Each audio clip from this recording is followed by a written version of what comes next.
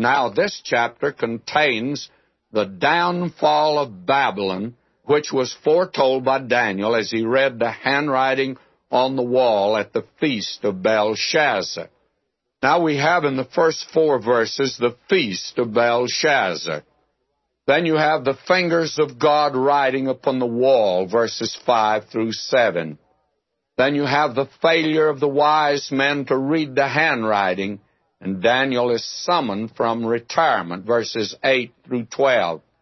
And then face to face with the king, Daniel, flattered, rejects the gifts, but agrees to interpret the handwriting, and found wanting and finest written over the kingdom of Babylon is the interpretation. And then the last 30 and 31, the fall of Babylon, fulfillment that very night. Now, actually, this chapter projects us into the future from the events of the last chapter. A great deal has taken place, and this is just a chapter lifted again out of the historical records of Babylon, and we've moved down a great deal. We open with Belshazzar the king, made a great feast to 1,000 of his lords. He drank wine before the 1,000. Now, that's verse 1 of chapter 5. Now, who was Belshazzar? How did he get on the throne? Last time it was Nebuchadnezzar. Well, in view of the fact that this man Belshazzar has been a controversial figure of history, I think that we ought to just pause just a moment to look at his position in history. Even Dean Farrar wrote, "There was no such king as Belshazzar." And Sir Herbert Rawlinson has refuted this point of denial, for he found a clay cylinder in the ruins of Chaldea on which the name of Belshazzar was inscribed as the eldest son of Nabonidus. It asserts that he was associated with his father in the latter days of his reign. Now, I think probably we ought to have a resume here of the events that succeeded Nebuchadnezzar, and I think it might be helpful here.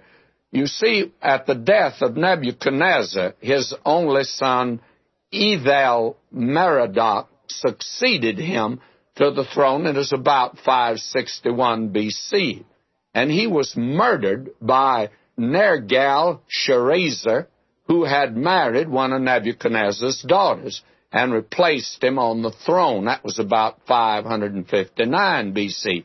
And Nergal-Sharezer was succeeded by his young son, who reigned only a few months before he was murdered, by Nabonidus. And Nabonidus was the husband of another daughter of Nebuchadnezzar. Now, Nabonidus, the last ruler of the Babylonian Empire, spent much of his reign away from the kingdom on foreign expeditions, and Belshazzar, his son, remained at Babylon as his co-regent. Now, may I say that this reveals how accurate really the prophet had been. You remember that Jeremiah in the 27th chapter had this to say of Nebuchadnezzar. And I'm reading now. "And now have I given all these lands into the hand of Nebuchadnezzar, the king of Babylon, my servant. And the beasts of the field have I given him also to serve him. And all nations shall serve him, and his son, and his son's son, until the very time of his land come, and then many nations and great kings shall serve themselves of him."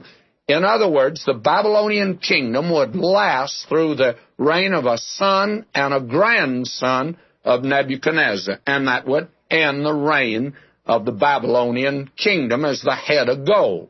So that we have given to us here the background for this man Belshazzar. And by the way, that was a prayer of Nabonidus to the moon god, for his son was discovered on a clay cylinder. And it reads like this: "My son, the offspring of my heart, might honor his godhead and not give himself to sin." And Herodotus, the Greek historian, he also mentions this and confirms it. Now, Nabonidus was on the field of battle, while Belshazzar, his son, you see, remained in Babylon. And you will notice, and we'll call attention to it when we go through, when Belshazzar offered Daniel a position, it was to be the third ruler in the kingdom. Now, why did he pick that odd number? Why didn't he say, you'll be next to me, second ruler? Because Belshazzar was number 2. His father was really the king.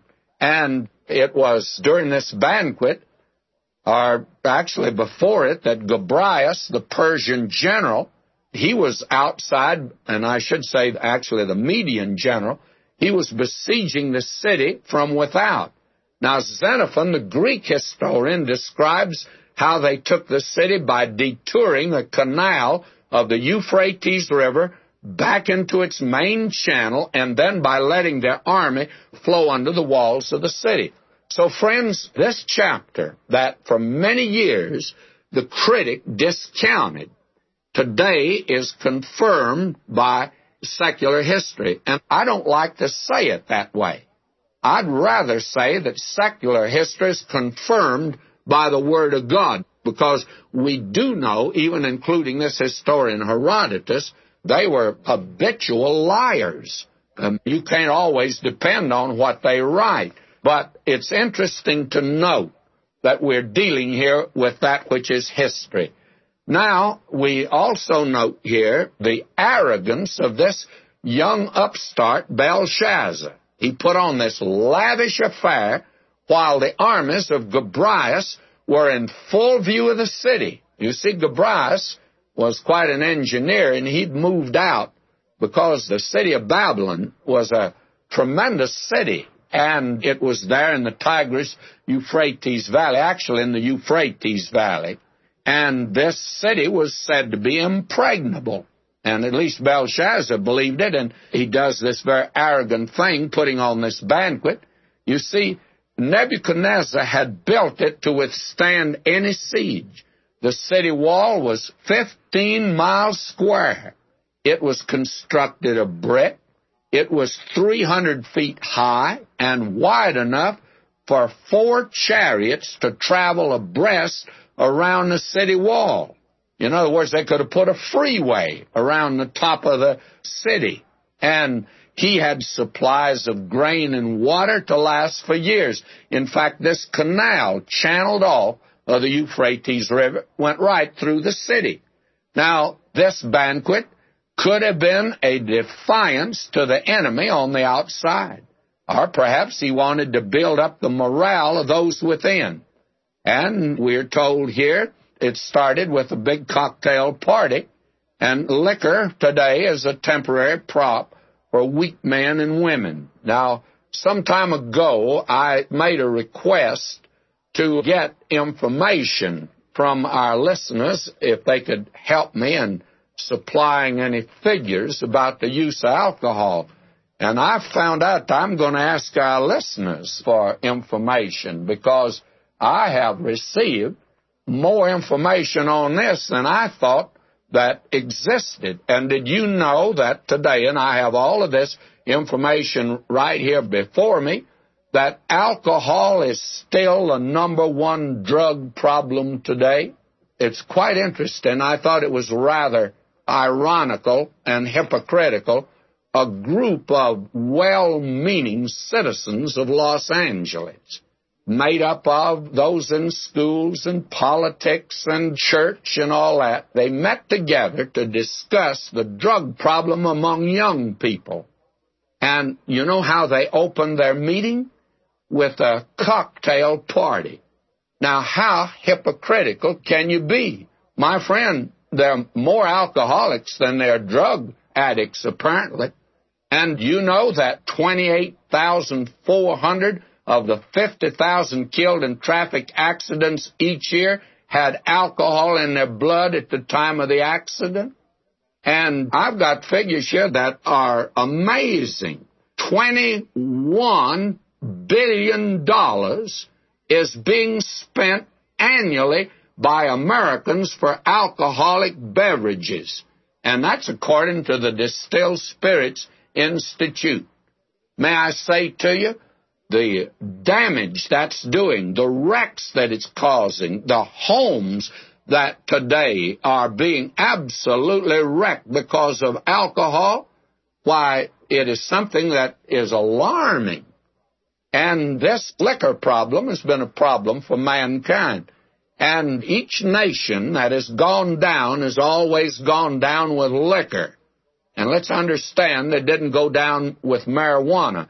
And don't misunderstand me, I'm not for it either. But the point is that I just can't get enthusiastic with all of these reformers today in our government and out of the government who want to solve the drug problem. I say this to them: you give up your cocktail and you let alcohol alone, I'll listen to you. But until then, brother, I don't care for your hypocrisy.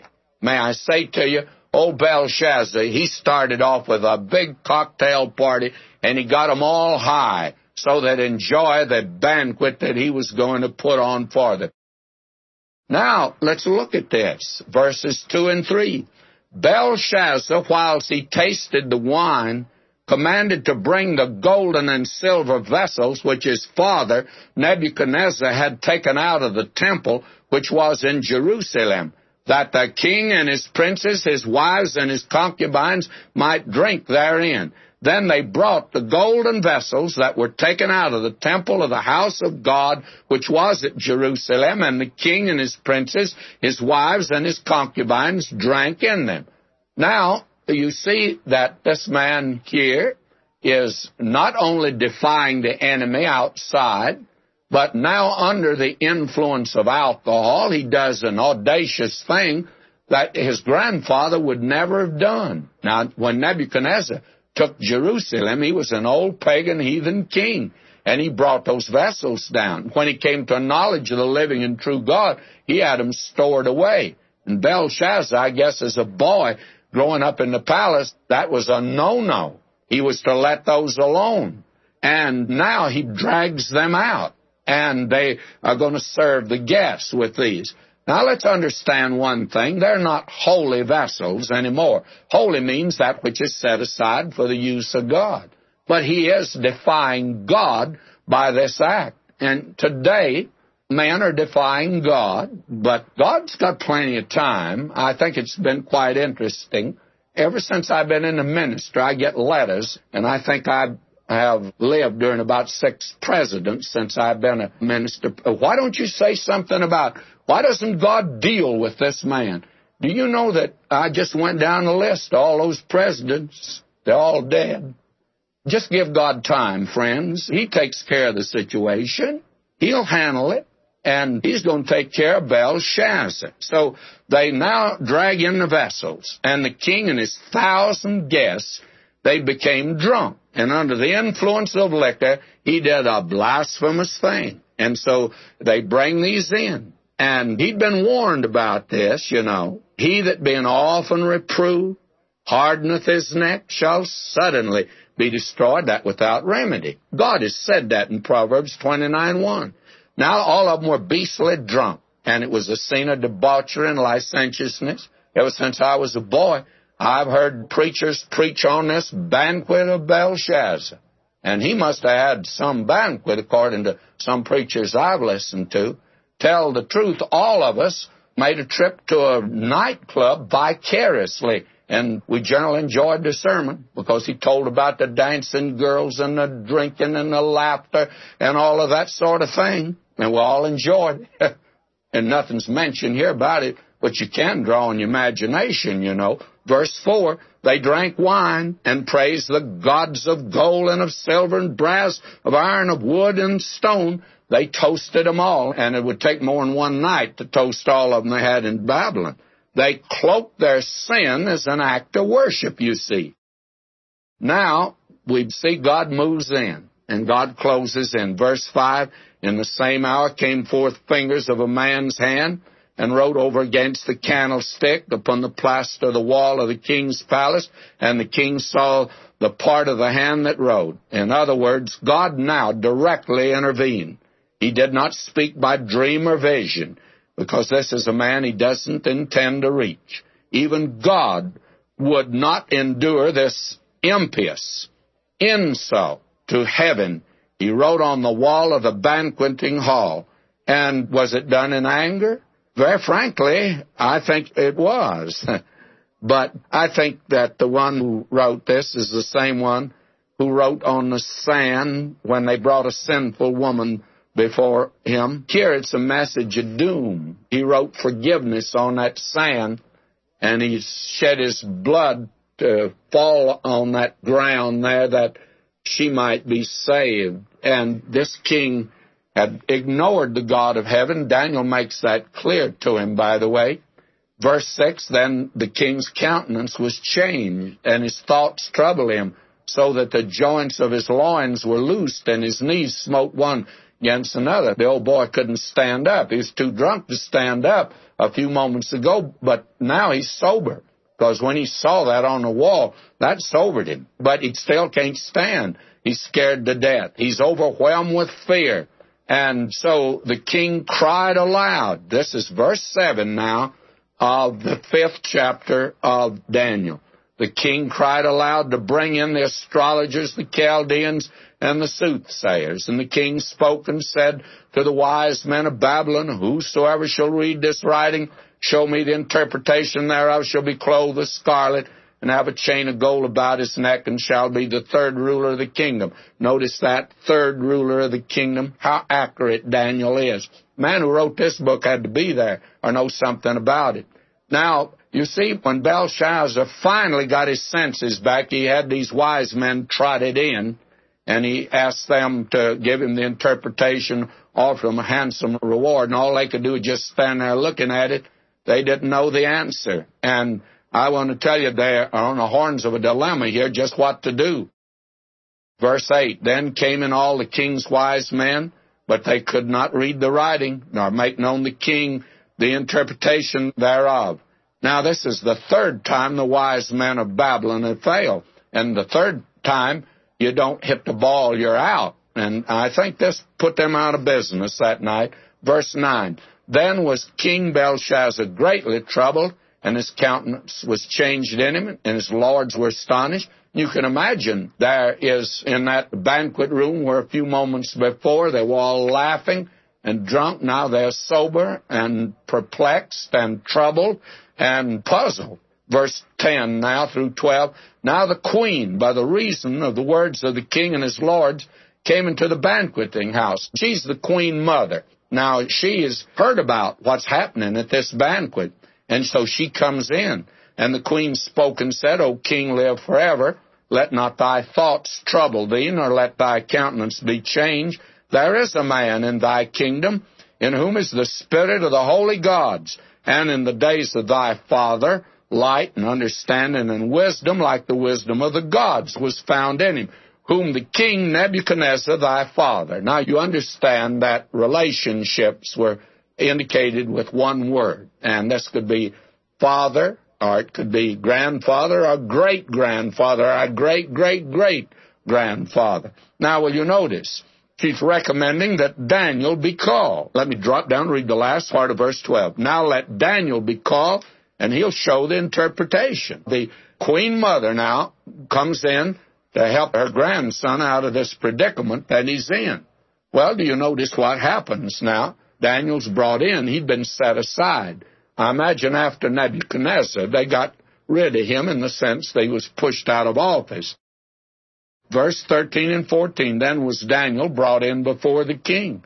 The king spake and said unto Daniel, art thou that Daniel, which art of the children of the captivity of Judah, whom the king my father brought out of Jewry? I've even heard of thee, and the spirit of the gods is in thee, and that light and understanding, excellent wisdom is found in thee. Now he's brought in out of retirement, and he's being buttered up, and now he says these wise men have failed, and I want to know if you can give the interpretation, and if you can, I'm going to make you the third ruler in the kingdom. And so the king offers him the same reward he offered to all the wise men. And listen to Daniel, verse 17, then Daniel answered and said before the king, let thy gifts be to thyself, give thy rewards to another, yet I'll read the writing unto the king, make known to him the interpretation. Now, Daniel spurned the gifts of the king, and he was absolutely contemptuous of Belshazzar. And I'm sure if this man Belshazzar hadn't been filled with fear, he would not have ignored it as he apparently did. And after all, Daniel didn't want the reward. Why did he need it? He wouldn't have it but a few hours. Verse 18 through 24. Now, O thou king, the most high God gave Nebuchadnezzar thy father a kingdom and majesty, and glory and honor. And for thy majesty that he gave him, all people, nations, and language trembled and feared before him. Whom he would, he slew. Whom he would, he kept alive. And whom he would, he set up. And whom he would, he put down. You see, Nebuchadnezzar was an absolute ruler on this earth. I take it there's actually been no world ruler like him, and will not be until Antichrist rules. And so Daniel now, before he interprets that handwriting on the wall, and there it is up there, and I think real neon lights, and so far nobody's been able to interpret it. He gives this young king who is reigning under his father, he gives him the best sermon that probably could be ever given to a young man. And now Daniel's not that young man that went in the presence of an old king, Nebuchadnezzar, but now he's an old man that goes in the presence of a young king, and there's no generation gap here either. There wasn't before, and there isn't here. Now, will you listen to him, beginning now with verse 20. But when his heart was lifted up, now he's reciting for Belshazzar's benefit of how God had dealt with his father, who actually here is his grandfather, that he had put him on the throne, and he gave him a world kingdom. And then he recites to him the experience he'd had. But when his heart was lifted up, and his mind hardened in pride, he was deposed from his kingly throne, and they took his glory from him, and he was driven from the sons of men, and his heart was made like the beasts, and his dwelling was with the wild asses.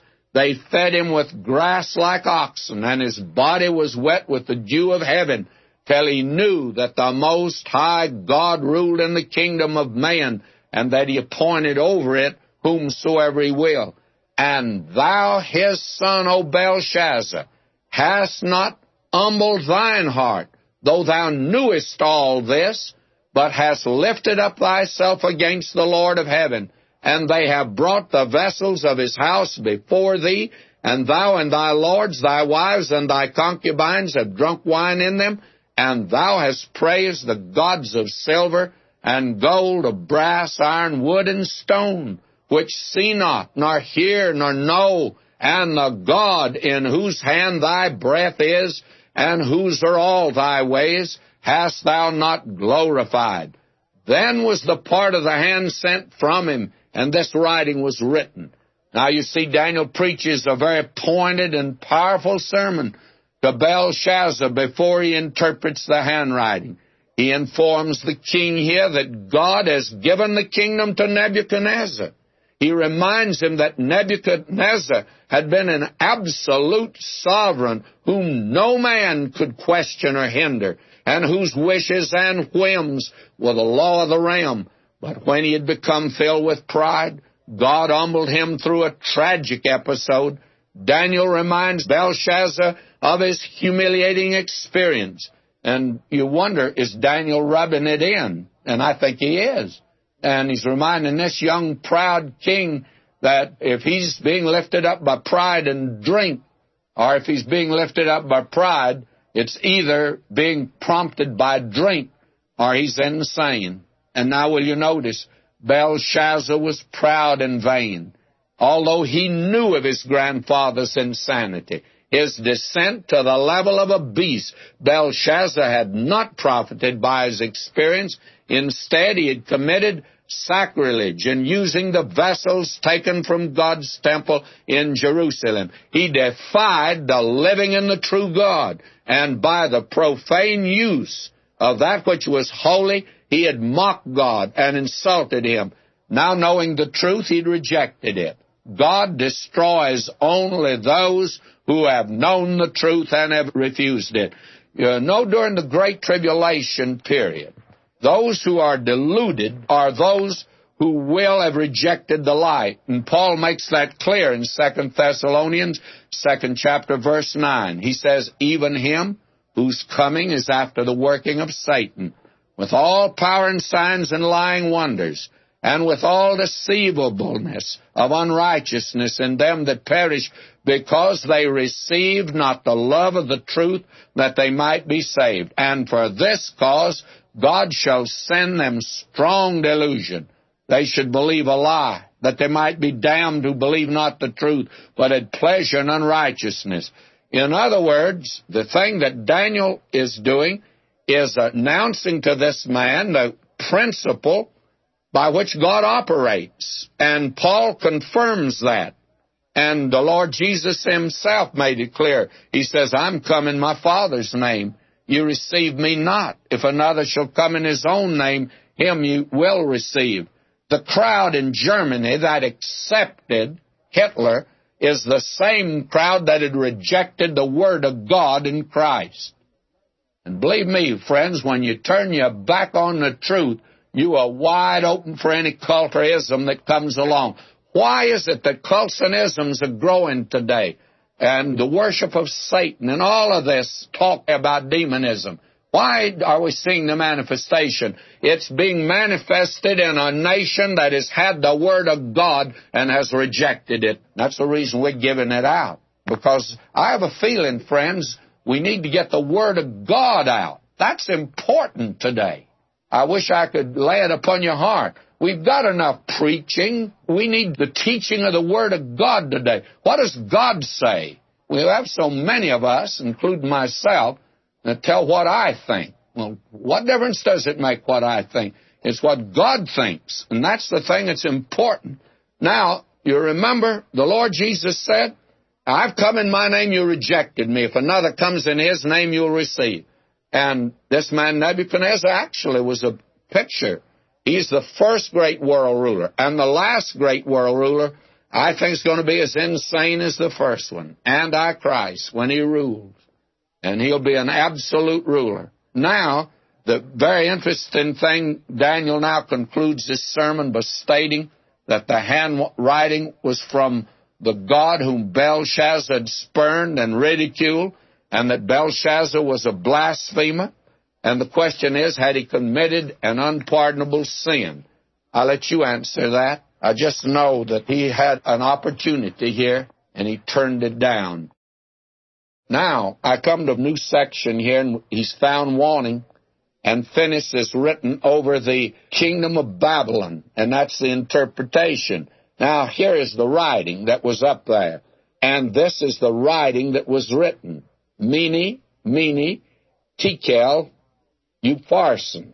Now, I can't resist the temptation to tell you the little story about the man that he was a foreigner in this country, and he didn't understand English too well, and he just didn't go to church. But finally his daughter got him to go to church, and her name was Minnie.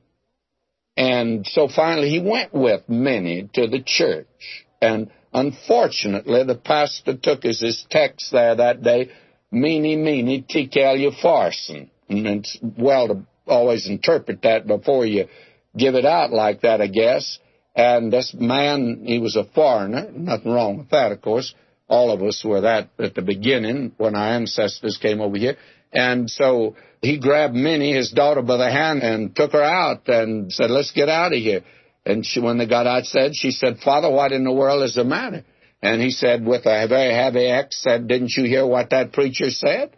She said, yes. Well, what did he say? Well, he said, Minnie, come tickle the parson. Well, my friend, that's not the interpretation of this. Mene is translated number, and it's repeated. Numbered. And it means the kingdom of Babylon was numbered.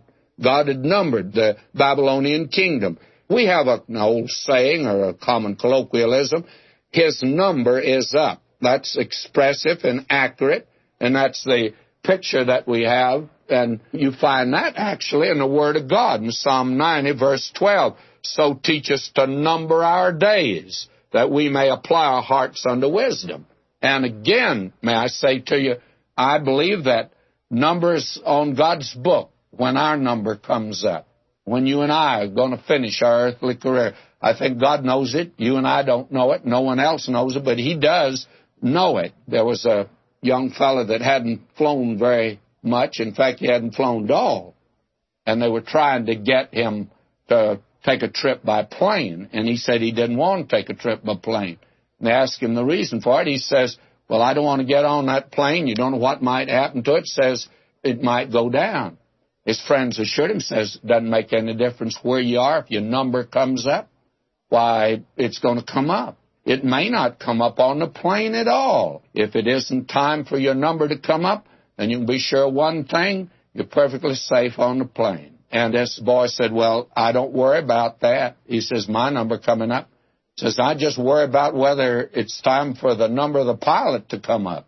And it'd be bad to be on the plane when his number came up. Well, friends, this word here, mene, means number. God had numbered the Babylonian kingdom. And God keeps track of every moment of every day, and He determines beforehand the length of our days. And friends, I don't think you can change it, to tell the truth. Then, mene, tekel. Tekel means that Babylon had been put on the divine scales. It just simply means weight, and had been found wanting. They just didn't weigh enough. They were lightweight. God had raised up Babylon, and now He was going to put it down. Why? Because Babylon had not measured up to God's standard. And we have in 2 chapters of Revelation about the churches. The Lord Jesus is seen in the midst of the lampstands where the churches are, the 7 churches of Asia. He trims the wicks, He pours in the oil, and He snuffs them out when they fail to light. And He judges the church today. Now, we may weigh 16 ounces to the pound on Toledo scales down here, but Christ weighs us on divine scales, and He says to everyone, the churches, repent. You haven't measured up. And He says that to you and me today. You know, our righteousness is not only insufficient, it's filthy rags. Only His righteousness is going to stand the test and weigh out 16 ounces to the pound. We're told in Romans 3:21, but now the righteousness of God apart from the law is manifested, being witnessed by the law and the prophets, even the righteousness from God, which is by faith of Jesus Christ. It's unto all and upon all them that believe. There's no difference. God weighs mankind, you see.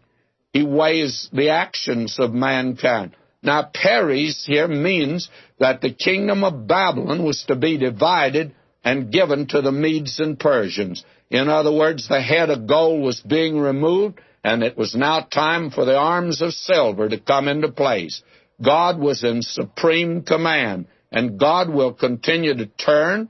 As the prophet says, God turns and turns and overturns until He comes whose right it is to rule. And He is the one that is coming someday, and until then, God will continue to turn them over.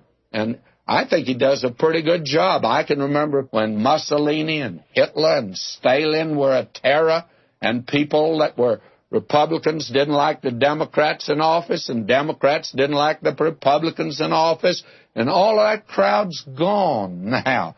You see, God, He's still in charge, friends. He's the one that's going to turn and keep turning until He comes whose right it is to rule. And Christ is that stone cut out without hands who's going to establish His kingdom down here. Now in verse 29, and I read here, then commanded Belshazzar, and they clothed Daniel with scarlet, put a chain of gold about his neck, and made a proclamation concerning him that he should be the 3rd ruler of the kingdom. Notice that, 3rd ruler. How accurate the book of Daniel is. You see, this man's father, Nabonidus, was really the king. And this boy, Belshazzar, was a grandson of Nebuchadnezzar. And his father was out in a campaign. And Belshazzar was the 2nd ruler. This is what happened, and history confirms this, friends. Verse 30 and 31 now. In that night was Belshazzar the king of the Chaldeans slain, and Darius the Median took the kingdom, being about 62 years old. At the very time this banquet was being held, the Medes were marching underneath the walls of Babylon, where the rivers of the canal had flowed. You see, underneath the wall of that city, the canal flowed through the city, made it, by the way, a very beautiful city. But now the waters have been cut off and channeled back into the main stream of the Euphrates River, and this man, Gobryas, is marching his army. And there's the inner city where the palace was, and history says that he was actually, Gobryas and his men were on the inside of the inner city before the guards even detected that anything was wrong. Xenophon, the Greek historian, records for secular history the account of the way in which the Persians took the city. Belshazzar was slain. He'd been weighed and found wanting, and God does that, and He makes no opinion. I don't care what you think or what I think.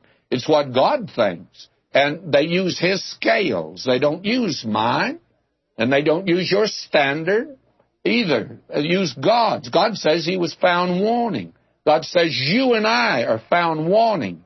All have sinned, come short of the glory of God. You and I are just not all wool and a yard wide. We're not warranted to wrinkle and unravel or run down at the heel. You and I, my friend, just don't measure up to God's standard. And we are not on trial today. We're lost. God's offering us salvation. Now, this man turned it down, and Belshazzar was slain. And Darius the Median was now the ruler of the kingdom of silver. And he came with a sudden attack to destroy Babylon. And we have that given prophetically in the 21st chapter of Isaiah. And some time ago, I asked how many people had ever heard a sermon on Isaiah 21. I think it was about 1 to 100 at that time said they had heard a sermon on Isaiah 21. Now, I'm not asking for it, but I'm of the opinion that you've not only heard one sermon on Daniel 5, but you've heard many sermons. Now, we find here this statement that is made in Isaiah 21:5. Prepare the table, watch in the watchtower, eat, drink. Arise, ye princes, and anoint the shield. God was overruling. And in a future date, another Babylon will fall by the hand of God. And you have that given to us in the 18th chapter of Revelation. I'm not going to turn to that. Thus ends man's vaunted civilization. Now that brings us to chapter 6.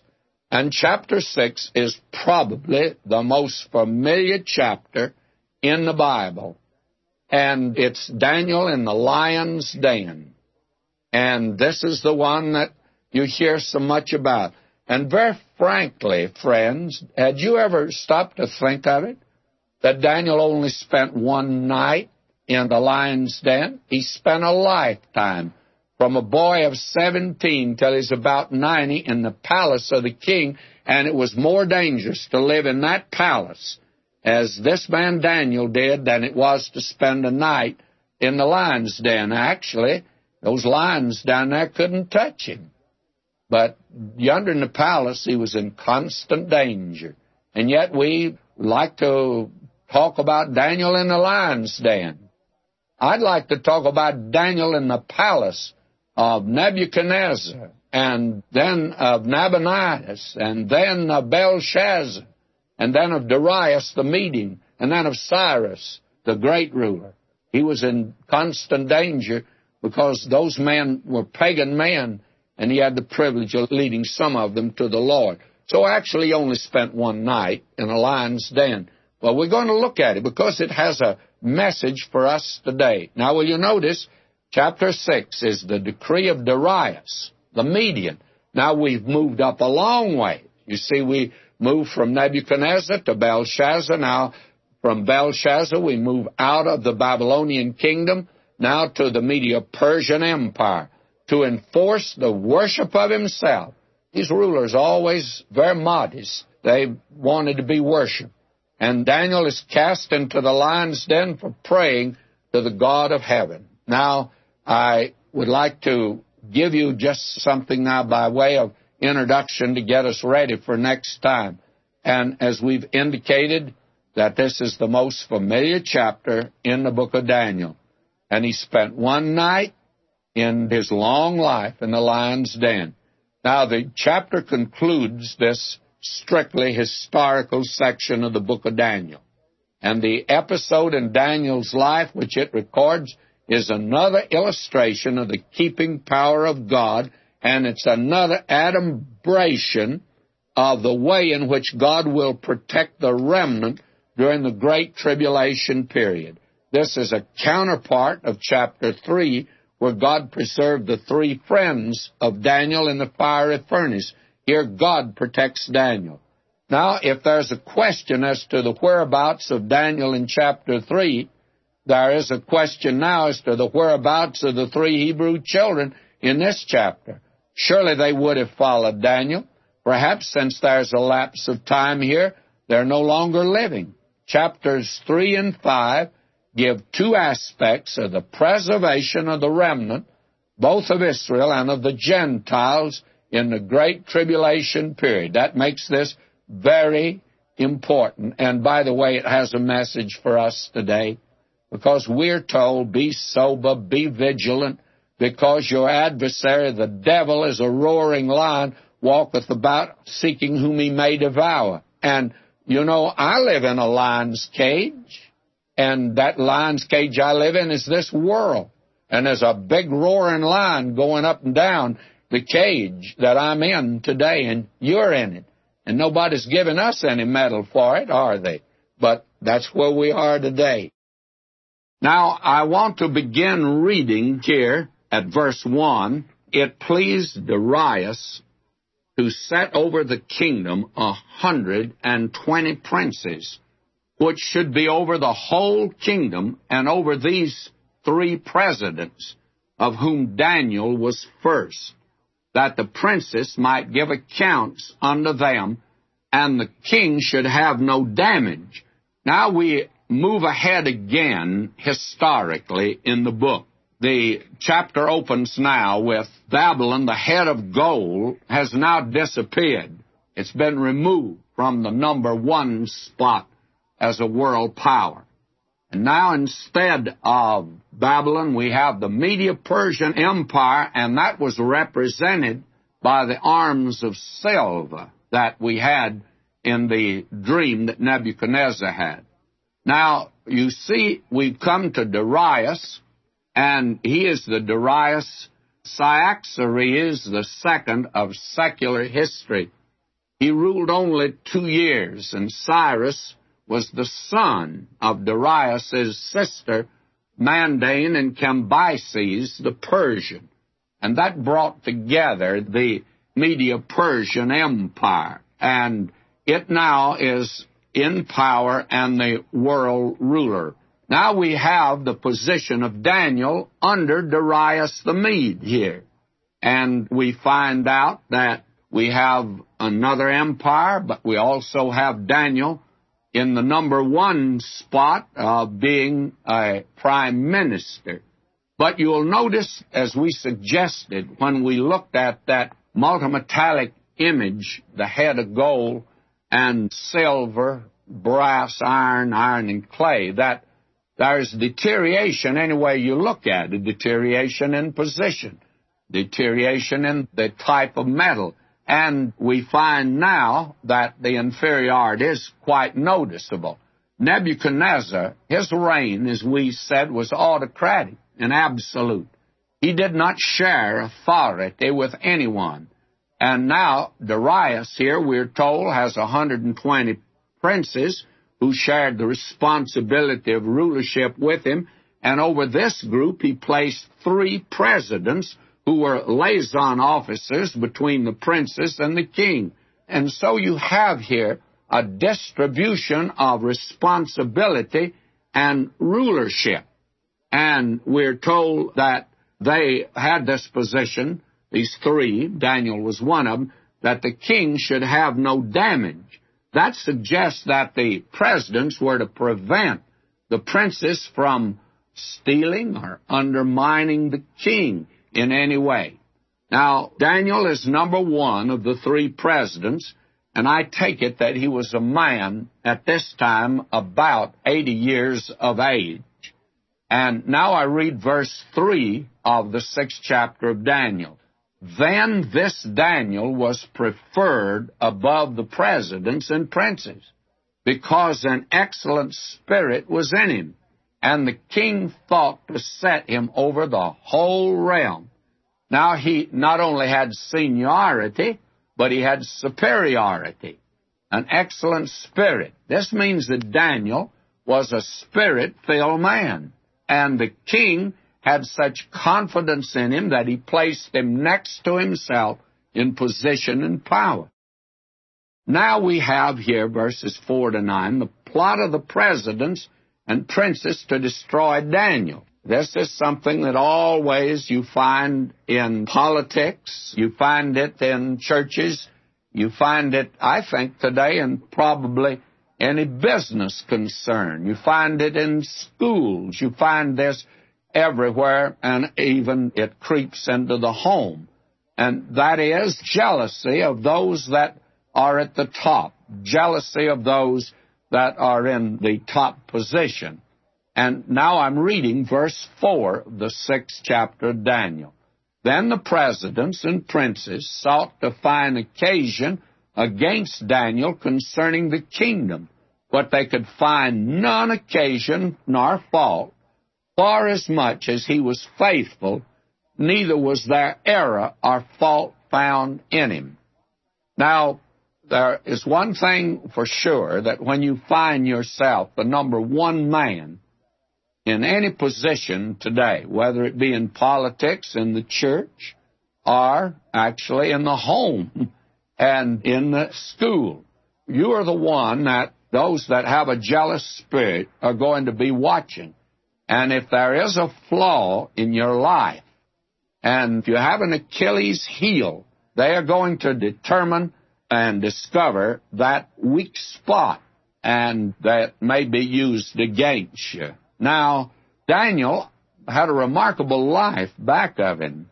They could not find anything in this man's character or anything in his past life that they could seize upon and make something of. Now, there's been many a politician wish that he lived a little differently and acted a little differently. And that's true of man. And I mean by that mankind generally.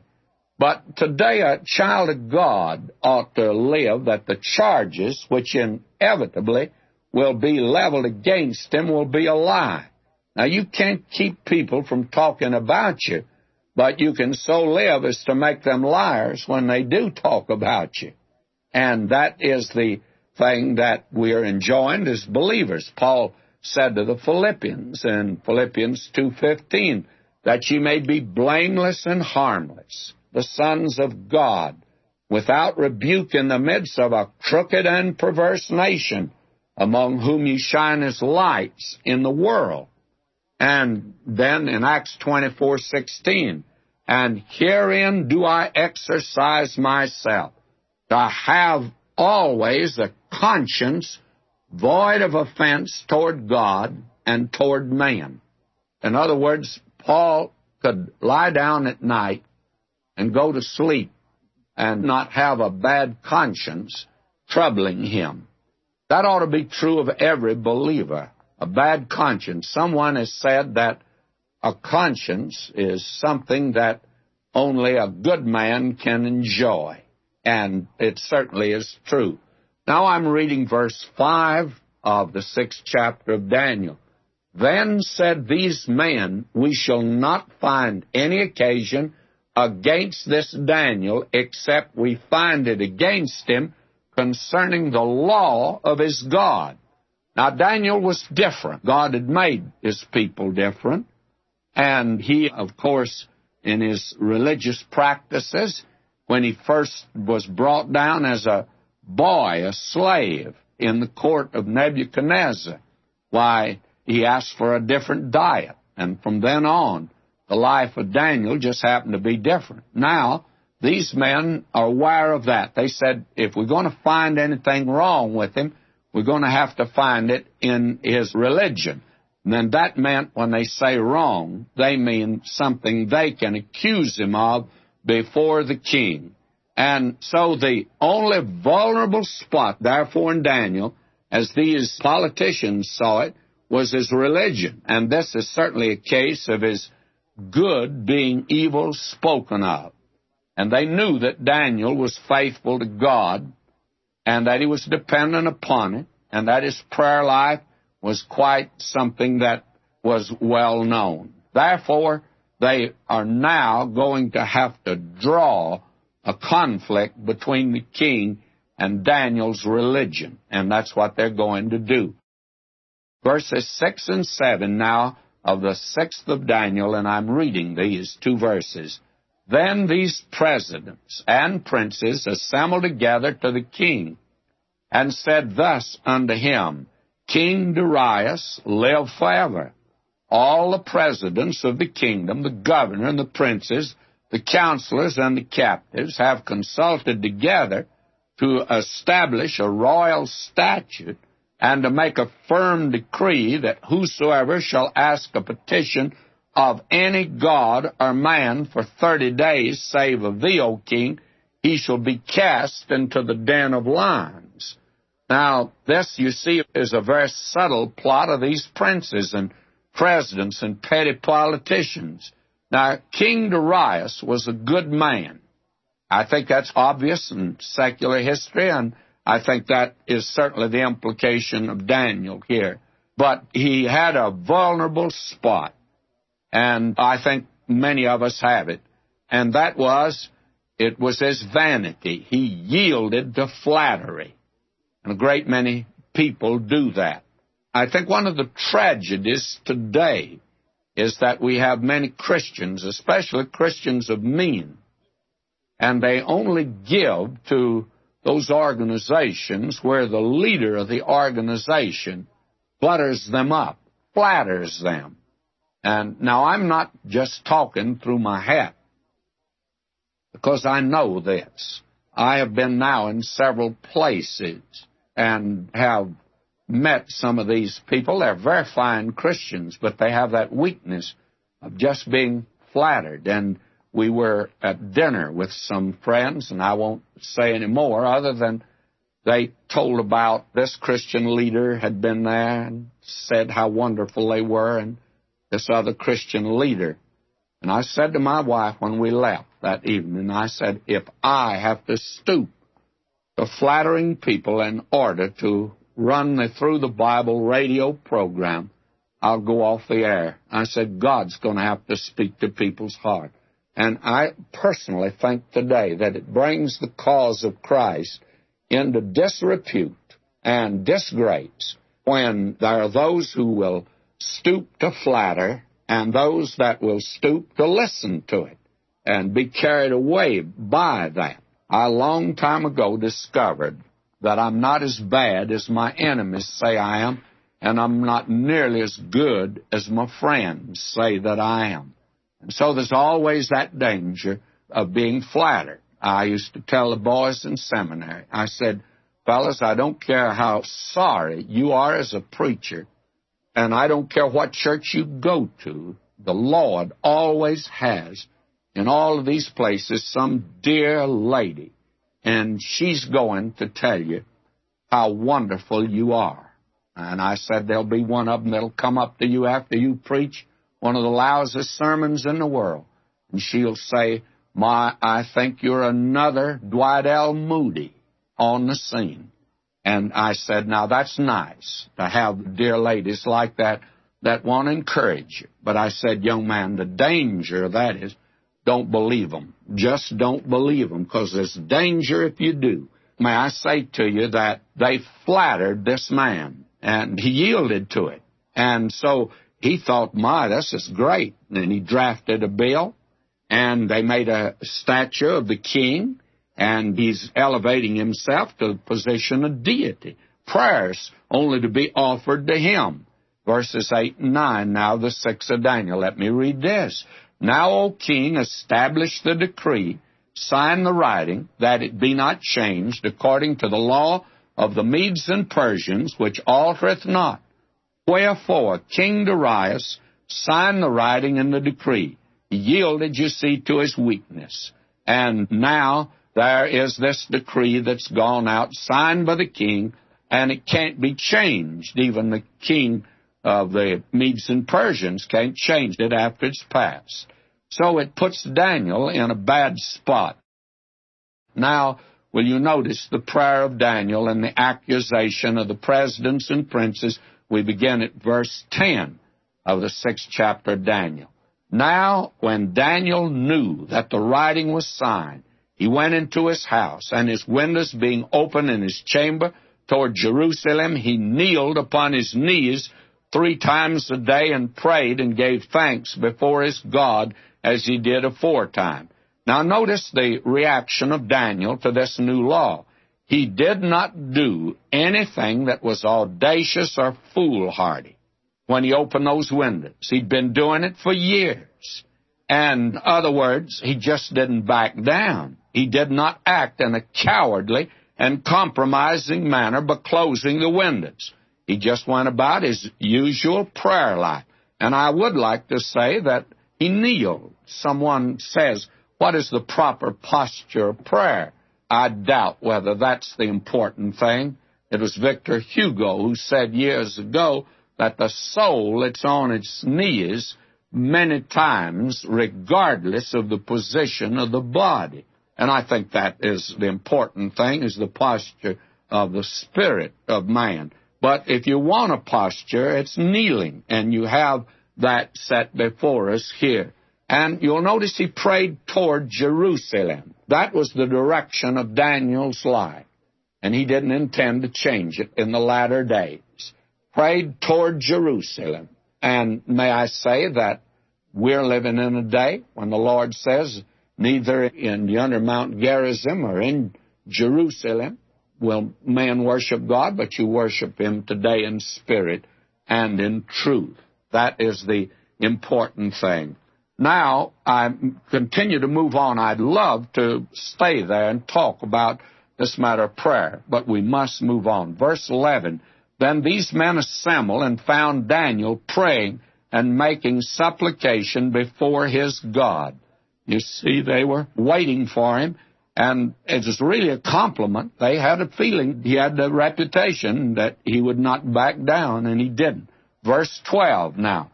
Then they came near and spake before the king concerning the king's decree. Hast thou not signed a decree that every man that shall ask a petition of any god or man within 30 days, save of thee, O king, shall be cast into the den of lions? The king answered and said, things true, according to the law of the Medes and Persians, which altereth not.